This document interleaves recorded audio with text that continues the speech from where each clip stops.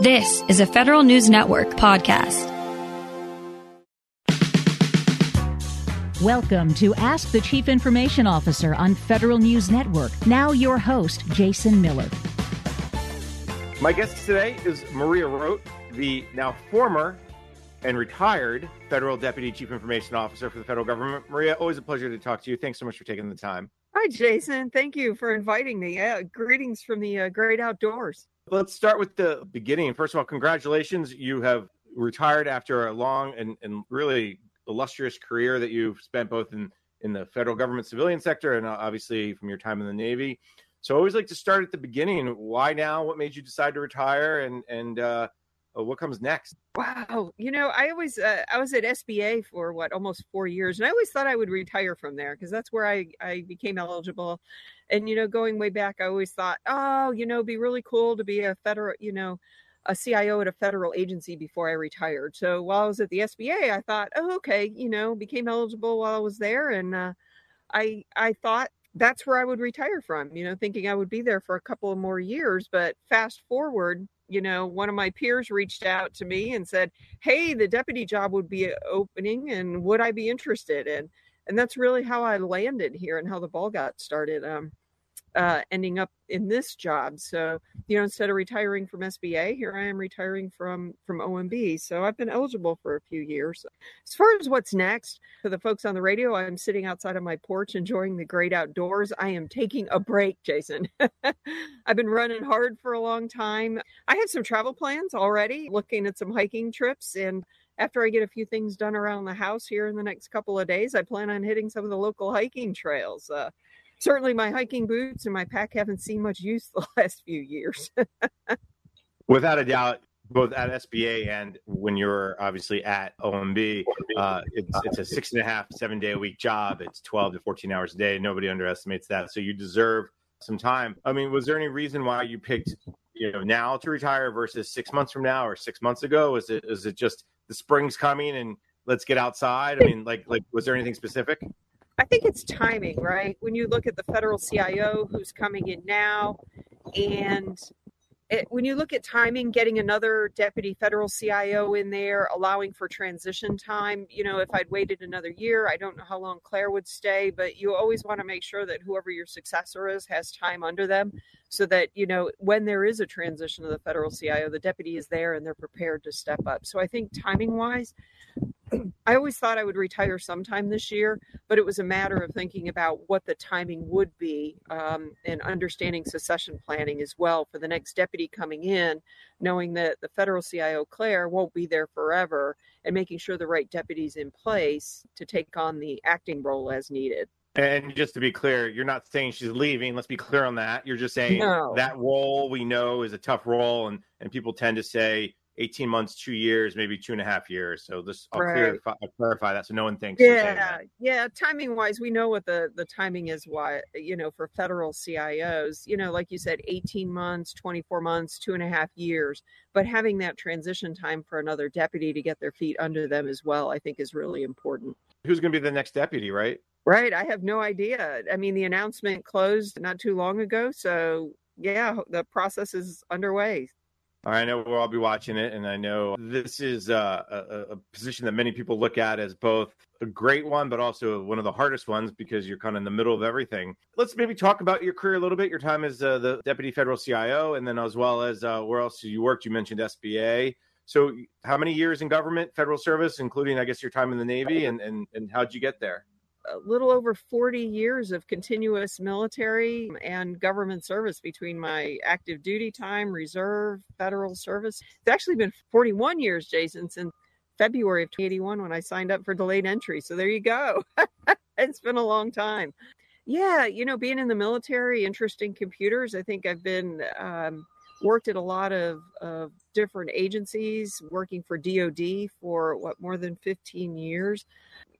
In many roles, many different roles. I'm not going to go through the whole list, but I don't know that I've ever had the same job twice, working both in the military, going through that career of 26 years, as well as, civilian, doing different things all the time, whether it was CIO, CTO, who gets the opportunity to run a federal-wide program like FedRAMP, one of the first federal-wide programs. So being able to do many of those things, and like I said, I don't know that I've had the same job twice. It's always been different, and my career certainly has zigzagged, and I think that's what's allowed me to get to where I am, just having the exposure to so many different roles and so many jobs.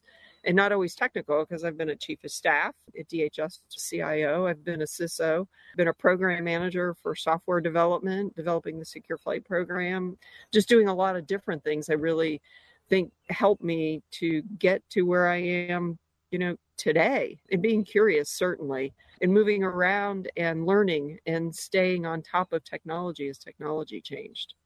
Walk me back a little bit and start with, how did you end up in the military, right out of high school, right out of college? And how did you end up in the technology world specifically? Was that, hey, we need someone who wants to learn computers, and you raised your hand, or they said, hey, you have the aptitude, you go there? That's what the Navy told you?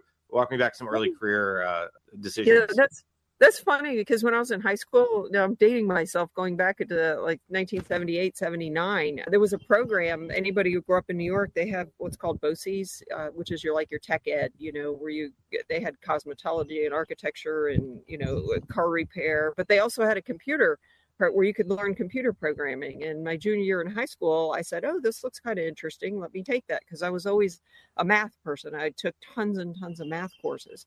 And so I learned how to program my junior year in high school. And coincidentally, my cousin, who was about almost 10 years older than me, was working in a computer room. And I thought, well, this is kind of cool. And he showed me what he did. And, there was lots of blinking lights and tapes. And my cousin showed me, this is what I do. And I thought it was interesting. But as I got to my senior year in high school, I realized that the colleges were not teaching anything related to computers, really. There was some programming and assembly and things like that, but they really weren't teaching. But the Navy, guess what? The military was already operating in computers. And that's why I signed up at 17 years old. I joined the Navy and my first job was a tape librarian, Jason. All the big tapes, and working in a big room with lots and lots of tapes. And then from there, just working on mainframes and getting into operations and networking after that. So that's really where I started. And when I got off active duty, I stayed in the reserves, but I got a job as a GS3 as an office assistant. And then back to where I was on active duty, I got a GS5 computer operator job working on mainframes. And so from there, I think I was really fortunate getting into some career ladders, GS 567 jobs, 579s, things like that. So I was able to grow my career through career ladders. So moving through, as technology changed, going from operations to PCs to, pulling cables and network engineering and just continuing to build and, having the opportunity to work on, things like global enterprise network management programs, even back in the 90s, running global programs like that, just being able to jump in and learn as I go. That's just been probably one of the things that as I've taken on jobs, it's never anything I've done before. I might know one thing, but I don't know all 10 things required for the job. So, taking on those roles and continuing to be curious and learn. So I've been probably every grade in the federal civilian that you can think of. I've been pretty much every grade, and some of them twice, but just continuing to grow and build. But being at Department of Navy in a number of commands, as well as in the federal civilian space with more than 10 years at DHS. So it's been quite a journey, and being able to touch a lot of different things in public service. I want to talk about that career a little bit. It's a great reminder. I mean, a lot of us think of you as at SBA, and a lot of us think of you as the federal deputy CIO. But I mean, you and I first met, I think you were at the transportation department, and I think you were the chief technology officer there. And then we got to know each other more as you took on the mountainous program called FedRAMP for cloud cybersecurity in the early days of cloud, and much different today. Even people actually didn't really understand what cloud was and why it could be secure. How did each of those positions, and you can go back to your Navy days too, kind of lead you and kind of set you up to be the deputy federal CIO? I work for Navy Medical Information Management Center for the detachment down in Norfolk. And that was really my first exposure to a lot of enterprise programs, right? I got to from the ground up. I was responsible for all the entire network for building, and we built out the first networks for Navy Medical. The first networks, the first computers. We were talking 2.4 circuits and 9.6 circuits, right? That was a big thing at the time. I've been in every Navy hospital, medical and dental clinic on the East Coast in Europe as we were building out all of those networks and those infrastructures. And, when you think about a global enterprise program, and it was the early days of network management and monitoring, which was where I got my first exposure to running a global network monitoring and management, right? You talk about CDM today, but this was really where you had to manually put tools and capability together, and you didn't have AI and you didn't have machine learning, and it was a very manual process, and you had to build the databases and things like that. And I think some of that work was really the networking and that global perspective. When you go back 20 years, that was really foundational to all the work now and how it's sometimes the same and how it's really leveraged more of the capabilities. So, being involved for 7 years for Navy Medical, being part of, having the corporate knowledge of how Navy Medical and then of course TRICARE and, all of medical going purple, if you will, having that foundation and all of that exposure, I think it really laid the groundwork for moving into things like FedRAMP, right? Fast forward to FedRAMP, and having an understanding of cloud and capabilities and what that could be and the potential of that. I think, going back to the 90s really set me up for being able to run a federal-wide program like FedRAMP because I already understood networks, I understood architecture, I had the background, I had the engineering behind it. But FedRAMP just took it to the next level, right? Wrapping the security around it and having been a CISO before that and really understanding the compliance piece of it. And when you pull all that together, next thing you know, I'm standing up really the FedRAMP program, but I didn't have a learning curve and being able to just walk in the door and really understanding cloud computing and technologies. I got it pretty quickly, and there really wasn't that steep learning curve. Maria, on that note, let's take a quick break. When we come back, we can continue our conversation. My guest today is Maria Roat, the recently retired and former now Deputy Federal CIO. I'm Jason Miller, and you're listening to Ask the CIO on Federal News Network. Welcome back. You're listening to Ask the CIO on Federal News Network. I'm your host, Jason Miller. My guest today is Maria Roat, the recently retired and now former Federal Deputy CIO. You went to SBA and you were a popular person at SBA because you were honest, you're candid, you talked about burning bridges behind you. You're not going backwards.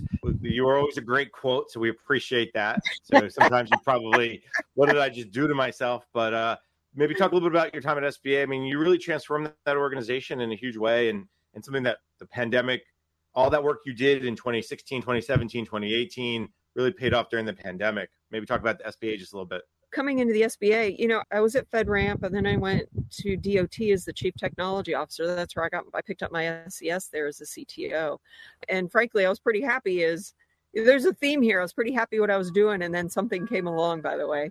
But I was at the CTO at transportation, learning about V2V and V2I and smart cities and connected cities and learning about the pavement you drive on and the connected vehicles, all of those things. And, somebody tapped me on the shoulder and said, "Hey, I saw your resume. You would be really good at SBA." And I'll be honest, I think it was Margie Graves who told me don't take the job, and I did anyway. But taking that on, I did my homework and I read all the publicly available material. I looked at all the audits. I looked at what GAO and the IG said, and I still took the job. But, I learned over time that I'm a builder. So I'm in the construction business and I can take something and build it out. And I can see to say year 1, year 2, year 3, year 4, here's where we're going, right? That's what you do as a builder when you're in construction. And I walked into the SBA knowing that they were behind the curve in technology, that they did have a lot of issues around networking, the infrastructure itself. And certainly the first year was very focused on the foundational, whether it was building the workforce, building the team, building out the infrastructure, building out the foundation so that come year 2 and year 3, partnering with the business and expanding the capabilities. I understood coming in. I wasn't there 3 or 4 months. I did a public speaking engagement. And one of the first things I said at that was, talking about a 360 view of a small business and how SBA intersected with businesses. And after I was there for a while, I really understood how, all the counseling programs, but I got it when I walked in the door after I was there a couple months, and I had that aha moment and said, wow, we could get to a 360 view of a small business from when they start, from when they get their loans to, somebody is a veteran coming off of active duty, getting training on how to start a small business. And then maybe 5 years later, they get some counseling, but really bringing that picture together of all the touch points that small businesses have with the agency. And really, as I was not only building out the technical foundation, really keeping in mind the big picture of SBA is a bank, right? It is a bank, but also it provides all these counseling programs. So marrying up the technology with understanding the business, we were really able to really take some big steps and work with the business and make sure that we were putting the technology in place that would support not only the people, but also the technology.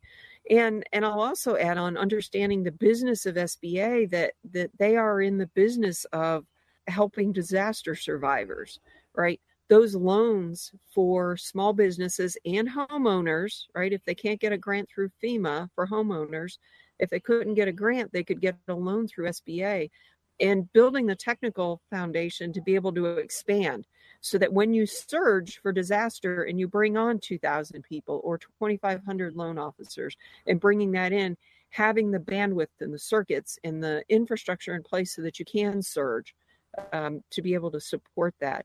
And those first couple of years and really focused, especially the first year, honing in on the foundation really allowed us 3.5 years later to support with the pandemic, the capabilities, right? The technology infrastructure to support the surge of getting out billions of dollars in grants and loans for small businesses as the pandemic, things were shutting down and those businesses really needed the money. So that journey at SBA was not only focused on the capabilities internally, but it was also that external serving the public. I'll tell you, while at SBA, we were also kicked the tires a lot. You know this. We kicked the tires a lot and questioned and partnered with folks like CISA. And I was the co-chair of the innovation committee, asking those what if questions, because when you come into an organization and you say, I'm going to build something, but I am going to think about it differently. I am not going to do the same old. How do I leapfrog and take some very big steps, not little steps, do some very big things? And this is where you mentioned, burning the bridges behind us, because we were making some big changes very quickly and very fast within SBA, not only supporting our users, but the public as well. So we moved very quickly, and looking at a federal enterprise-wide, kicking the tires on a different way to approach the TIC, the Trusted Internet Connections. We were the first agency, we loaded up the CDM in the cloud, right? Because I didn't want to put any more hardware on-prem, working with Mark Nightinger, putting CDM in the cloud, and then saying, this isn't working for me. With my background around enterprise management, I was able to take on cloud-based tools that leverage machine learning and AI and leapfrog above and beyond, and having the insight to my network that CDM could not provide me. So really working with CISA on the what if scenarios to say, well, I can do this. How are you going to move CDM in the future to be able to do these next stage of using AI and machine learning to really secure your environments? Two things stand out to me about your time at SBA. First, you didn't settle for, well, we've always done it this way. You took on this, we have to think differently because we need to move faster. The second thing that has stood out to me in many ways is, I think related to that, is you opened the door to a lot of other thinking around government. Did you think like what you were doing at SBA at the time was going to expand out to other agencies, or were you just like, well, I'll jump off the ledge because I need to, and if people follow, great. If not, that's nothing you can do about it? It's probably a little bit of both. the workforce piece, let me start there, with the people there. Everywhere I've worked, I really, something you learn in the military, right? I made chief in the Navy. One of the things you get drilled into your head, take care of your people. Take care of your people. And I've always tried to look out for people and let them grow. And, you look over the last, 4-6 years, even before that, it's been tremendous to see folks like Bo Hauser. He was the CISO. He got his SES at Census Bureau. And it was great to see him jump over there and take everything we did with SBA with him. And then he made it better, right? He made it better. And he did more things. And Guy Cavallo took the learnings that we did. We were not perfect at SBA. There are things that didn't work, and we just vectored and said, okay, we'll try something else, right? Great. We did that. But Guy's taken what we learned at SBA about being innovative and being creative and kicking the tires on things, and he's making it better at OPM, right? He took that playbook and he's doing even more. Nagesh over at one of the components over at Commerce. But I think I let people kick the tires, right? I told them, and you've heard this before, I don't look good in an orange jumpsuit. Outside of that, go forth and do good things. I set the vision at SBA. Here's what I think we're doing year 1, year 2, year 3, year 4. Here's the targets. You guys are smarter than me. Let's figure it out. And allowing people to do that and taking that, looking at Melvin Brown and James Saunders and Andrew Fabrizio and a lot of the others, and Mike Palmer and many others, they've spread out across the federal government. But I hope, and I know they've taken away that you can kick the tires in the federal government. You can turn things upside down some, still stay within the lanes, but be very creative in not just technology, but in procurement and acquisition. If you've got a good partner in the CFO, in the acquisition space, that really understand that, yes, you don't have to do things the same way, and be creative. And I love that these folks have stepped out and gone to other agencies and taken on just leadership roles. One of the things that I think I would definitely want to hit upon is that advice to other CIOs. And I think that's where we start with this question is don't be afraid to kick the tires. You have a lot of leeway. That risk aversion that we often talk about, I know it's always been a little frustrating to you because it's not like, again, stay away from the orange jumpsuit, but everything else we can kind of work through together and fail fast and don't waste a lot of money. Understand what you're going for. What are your goals? I mean, is that when you talk to other CIOs and when you get the call 6 months from now after some good R&R and someone says, hey, Maria, I need some help, or do you have any advice for me? What are some of the things you tell kind of current and future CIOs, agency level or even the deputy? And I also think it not only just, taking risk, right? Don't be afraid to try things. Start small, right? Try different things. But I would also tell them that not only about taking risk, but building on your partnerships, network with your peers. I didn't learn everything I did by myself. I was the first one to reach out to another CIO and ask questions and say, hey, do you have a policy on this? Have you done this before? What about this? That network and that community, I would tell other CIOs is not just the risk, but that networking piece is so important with your peers across federal government. The CIOs also, as you learn things, share it. When we were doing the work around that, really rethinking what CDM could be, we shared with everybody. We had brown bags, we shared with people, we had working lunches, and we brought in other agencies, not just CIOs, but others to share our learnings. And I think that's something we need to do more of across the federal government is share what we've learned, right? You look at NASA, there's a project they did, Ron over there, where the inspection for an astronaut's glove, right, took 130 hours of manual data, people looking at that data to say, the glove on an astronaut's suit passes inspection. They were able to take that and move it to the cloud, apply some AI to it, and they could do it in 5 or 6 seconds, just a few seconds. How do you take that learning and what you did on that inspection and apply that to other areas where people have to do inspections? Department of Labor, the VA, EPA and others, how do you share the learnings? They're not inspecting gloves, but they're inspecting other things, even USDA, right, with food.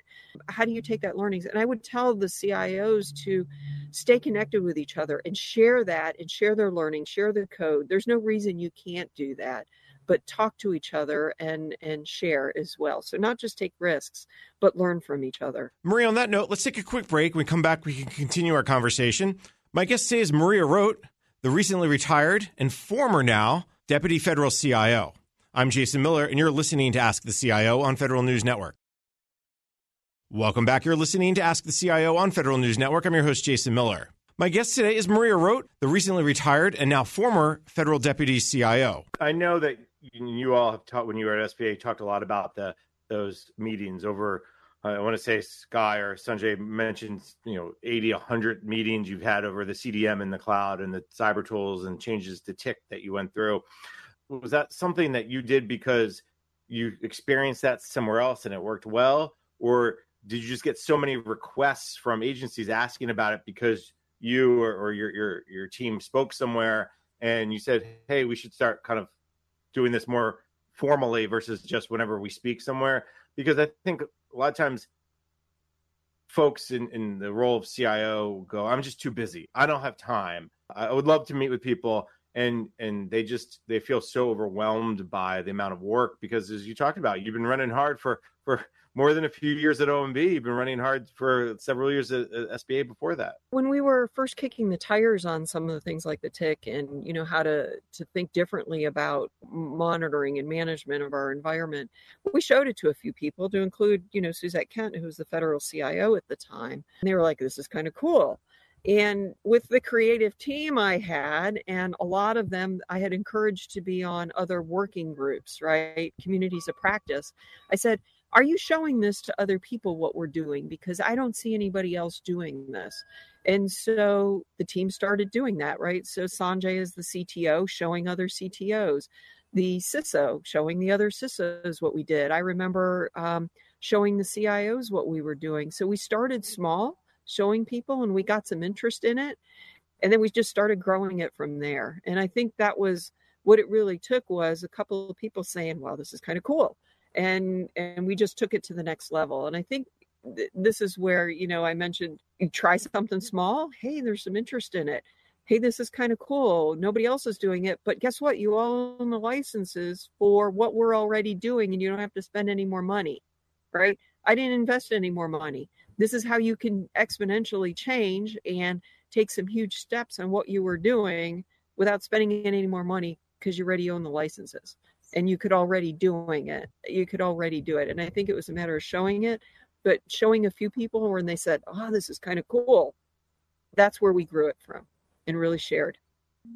Is this both one of the most frustrating things about the federal CIO, the federal community more broadly, is that inability or that, not inability per se, but that you have to have the desire, the time, the effort. It takes a little bit more to do it. And someone has to encourage it, right? You encourage Guy and Sanjay, you encourage OMB folks that you worked with to get out there and talk. But if it's not coming from the CIO or some agency leadership, is that, or is there, beyond, we can talk budget, I'm sure, and we can talk other frustrations, but as when you talk about frustrations and challenges you see going forward for CIOs, is that making those connections to each other the biggest one for you? I made the space for them, and I encouraged the team to share what they did, because I felt it was important, right? We had a lot going on and our plates were really full and we were working a lot of hours, but I wanted the team, because they were excited about what they were doing and they had a lot of passion. And I think it was important that I make the space for them, allow them every few weeks, a few hours, or every other week, or however often they wanted to do it, was to make the space to do it. And not just have heads down into, it's all about the SBA and we're just going to do our jobs and we're not going to do anything else, but to share what we did and make the space for it and allow them the time to do it. And I think there has to be more of that across the federal government, allowing the time. And some of the CIOs do that, right?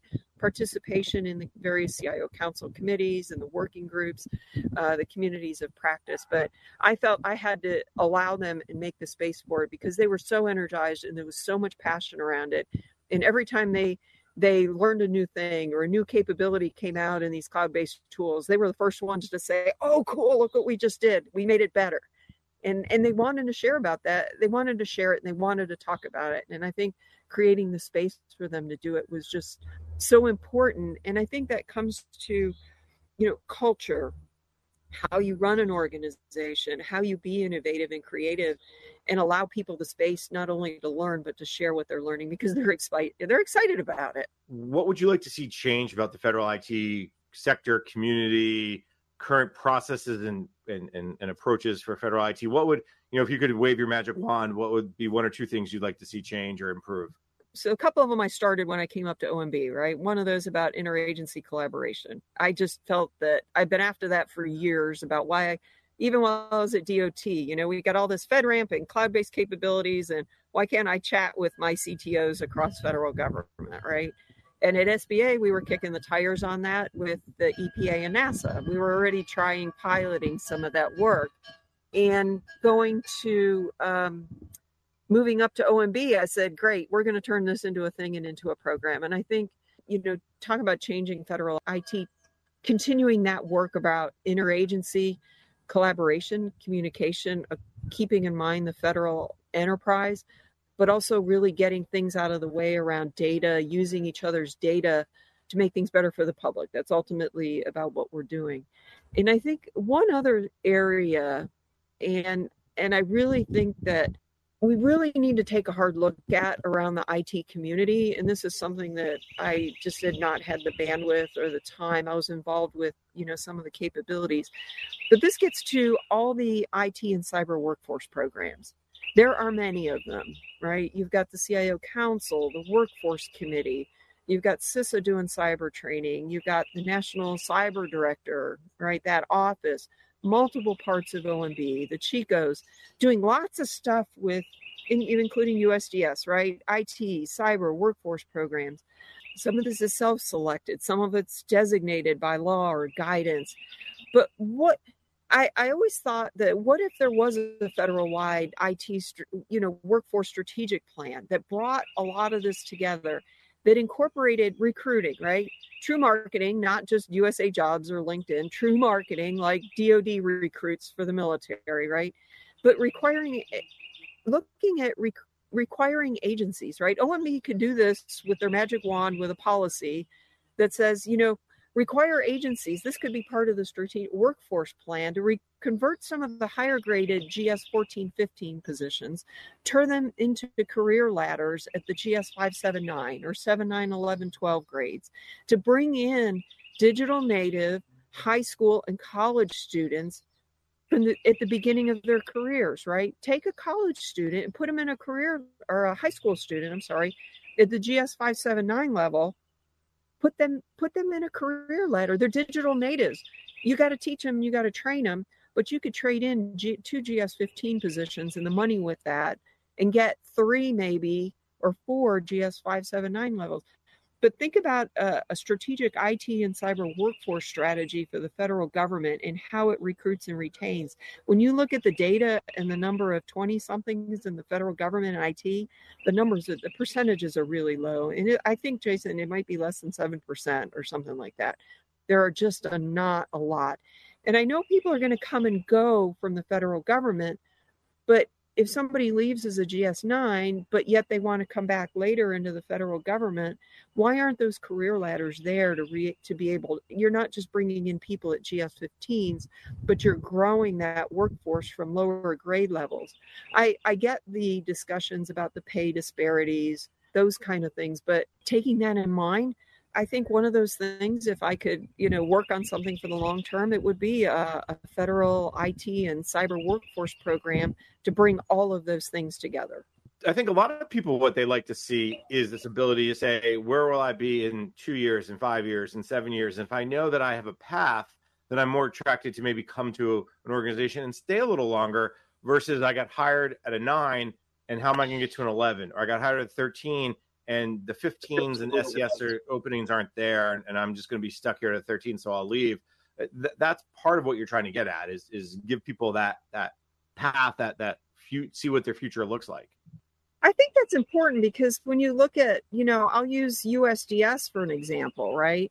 A lot of those folks come in for 2 years and they're on a term appointment, but they find out, I really love what I'm doing for the federal government and public service, and they really like it, but yet they are, 30 years old maybe, or 30 something, and they want to stay, but where do they go? How do they grow their career when they're a 30-year-old and they've been a GS-15 for 2 years or 4 years? What's that career path for them? For them, it's, get another GS-15 if they can, move around, or do they go back to the private sector? And I think that's really what I'm getting at is in exactly what you said about having that career path and being able to do something. I think it's great, bringing people into the federal government, infusing a lot of that talent. But we can't forget about growing people in the government who maybe like myself or others that really love what they do and maybe want to stay and not jump back and forth with the private sector. Maria, on that note, let's take a quick break. When we come back, we can continue our conversation. My guest today is Maria Roat, the recently retired and former now Deputy Federal CIO. I'm Jason Miller, and you're listening to Ask the CIO on Federal News Network. Welcome back. You're listening to Ask the CIO on Federal News Network. I'm your host, Jason Miller. My guest today is Maria Roat, the recently retired and now former federal deputy CIO. What's on tap? What's the to-do list look like for the next deputy federal CIO without obviously spilling too much of the sensitive material? Now that the budget's out, at least we know what's in the budget. I don't have to ask you about that. But if you're going to call from, I could throw some names at you, but you wouldn't confirm or deny those people. But somebody who's interested in the job or someone who's about to maybe take on the job, what should they know about that role, and what should some of the things they should think about how to kind of accomplish the next set of goals? Couple of things, Jason. One, learn how the sausage is made at OMB, right? I knew some of it being at the agency level for a while. I just didn't know all of the ingredients for the sausage. And certainly over the last couple of years, I've had to learn about the budget, going through a couple of budget cycles. So pay attention to the budget cycle and be a strategic thinker in that, because right now the work I did in the budget set the stage for 23, 24, and moving into 25. So whoever's coming in really needs to pay attention to the budget cycle and it's not moving the needle for just next year. It's moving the needle for the out years when you're thinking through budget. I would also, whoever's coming in, really build out the relationship with OMB, the desk officers in the Office of the Federal CIO, the relationship with the agency. That is so important, not just the desk officers, but for the deputy, whoever comes in, to build the relationship across the federal community, not just with the CIOs, but with others. I think that's really important in staying connected and staying in touch with them, right? It's about working on the relationships. Have those relationships with the CIOs. Keep in touch with them. I always had half of them, I think, on speed dial, texting them and things like that. And because the community is so strong and it is so connected. And certainly I could not be successful without having the relationships with the CIOs. So my advice to the next federal deputy is to really build out those relationships, either personally or with the team, with OMB, the folks in the office, with, all of the agencies across the board. And from a maybe more of a next level down, a policy /project /initiative perspective, I know one of your passions, you talked about it earlier, was setting up this collaboration tool across government. So Maria Roat could see agency X's CIO's calendar and not have to 6 emails back and forth for a meeting. Where is that today? How close are you to rolling it more broadly? And then what other things could they pick up and run with, other projects, programs, initiatives? Yeah, since we stood up the PMO, this is the first iteration, right? Building out the interagency collaboration, because most of the federal government's in O365, right? So I think walking out the door, all but 5 of the CFO Act agencies were able to be connected, right? Or they were in some semblance of being able to chat with each other. Some of the agencies were already doing it. And I think whoever the next deputy is, continuing to build on that, because it's not just about the CIOs talking to each other, it's about the entire federal government. How do you bring in the governance and bring in more tools and more capabilities, continuing on that and building that out. So when I left, a ton of really good progress by the PMO and the agencies. I hope that I don't know who the next executive champion is going to be, and if that's going to be the next federal deputy, yay, or if that's going to be one of the CIOs that's got a passion for it. But I still think that that's a game changer across the federal government, having that collaboration, being able to work collectively and collaboratively across agencies on different documents. I also, continuing to build on the other project that I was very focused on, which was around data standards, the technology business management, the taxonomy, continuing to build that out and standardizing what data OMB collects, because I knew coming in that OMB didn't do a lot with the data that it collected from agencies on the quarters and what was reported on the dashboard, but really thinking through having a vision of the entire IT portfolio and where all the money is, not just what comes through the budget, but through the CARES Act and the ARP and all the rest of the funding that's out there, really having a broad picture of the IT portfolio. So, whoever comes in next, I hope they continue to take that and continuing to build on that. Speaking of IT and budgets and transparency, a lot of frustration with the IT dashboard change up that's been rolled out. A couple of industry folks have said to me, have you had a chance to look at it and use it yet? I know it's a GSA program that that OMB asked them to take on and take care of. Any thoughts on any patience, any advice for folks who are frustrated today, but maybe give it some time, words of advice? Yeah, I say give it some time because, as we're shifting the data collection, right, GSA also had to modernize their back end and how they collect data from agencies, right? So there was a whole re-architecture, if you will, of the whole back end, not just the front end and making the pages different, but how we're set up and making sure that, changing how the data is collected from the agency. We changed what data is collected from the agencies, right? We cut out about 100 data elements that we weren't using, how it's presented on the dashboard. So there's been a lot of change, not just the architecture, but the front end. So this is the first iteration of it. So I would say, a little patience, right? I know it was, we had to wait till the budget was released before it was able to go live, but I would tell people just give it a minute, a little bit of patience as we continue to get more data in there and really standardize and get data from the entire IT portfolio, not what was previously just major investments and the like.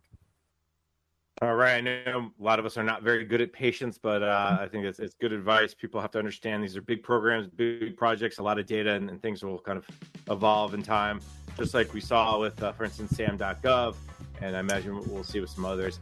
Maria, this has been a fascinating conversation. I could talk to you much longer, but I will let you go back to your days of retirement, of rest, relaxation, and leisure. Let me thank my guest. Maria Roat is the recently retired Federal Deputy Chief Information Officer. Maria, thank you so much for your time today. And of course, thank you for your 40-plus years of federal service. Great. Thank you so much, Jason. I'm Jason Miller, and you've been listening to Ask the CIO on Federal News Network.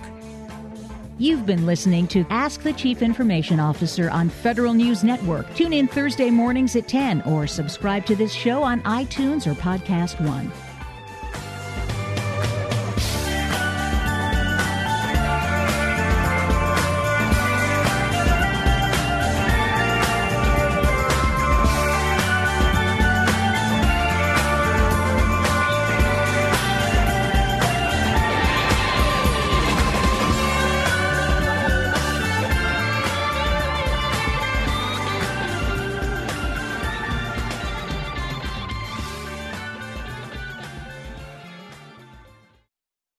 Your favorite band's about to play a sold-out show. You got in.